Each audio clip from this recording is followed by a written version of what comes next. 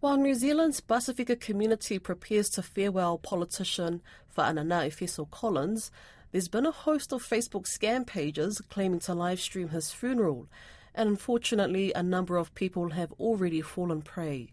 Auckland councillor and longtime friend of Whaanana, Josephine Bartley, joins me to shed light on this, but I began by asking her how the family is coping so far. The family are showing so much strength and are so gracious and so kind and so grateful for the outpouring of love that they have been receiving at the passing of Whaanana. So we've just come from there now with our council delegation. At the moment, Efeso is lying in state in Onehunga. What's the atmosphere been like over there? Judging from the pictures, it seems like a lot of people have come through to pay their respects. So many people, and so many people will continue to come. I think it's just a steady traffic of people in and out right up until the service on Thursday. Can you talk to me about the types of people that have come through to visit Efeso? There's been, of course, there are all the organisations. 274 is coming through loud and clear. So many organisations from his beloved Otara are representing his old school, Tangaroa, his university mates and colleagues, us, Auckland Council, the Labour Party. We've seen some National Party people there, some Green Party, and then, people who just want to come and pay their respects. Today there was a group of people, just Onehunga residents, that wanted to come down. They walked down and they just wanted to come and pay their respects, and it's just awesome. Yeah, and it goes to show, the many lives that he had impacted, right? Yeah, so many, and the tributes on Facebook, as far as the rugby and the league and all these organisations paying tribute, it's really very humbling to see the impact he had, just one human being, and just the wide-reaching impact he's had. Absolutely. What do you know of the preparations for his funeral that's taking place this Thursday?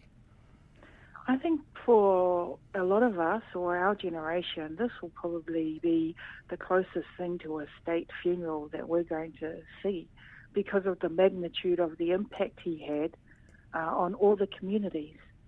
So it is going to be massive. That's my understanding from Taito and Harry, that have been close there supporting the family. Now, you've just spoken about this, unfortunately, but can you share what's also emerged in the lead up to Efeso's funeral?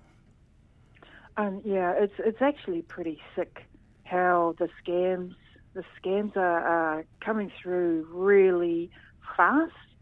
You delete one friend request that's come through under Efeso's name, or the friend requests will be coming through as Tangihana live stream, Whaanana funeral, Green Party, parliamentary live stream.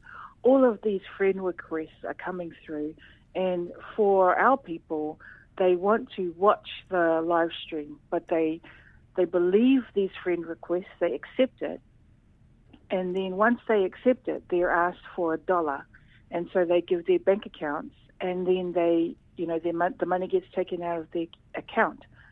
So we've already had one of our Samoan ministers had money taken from his bank account, and now the worry is that more people are going to be falling for this, because they want to connect with Efeso and they want to see the funeral.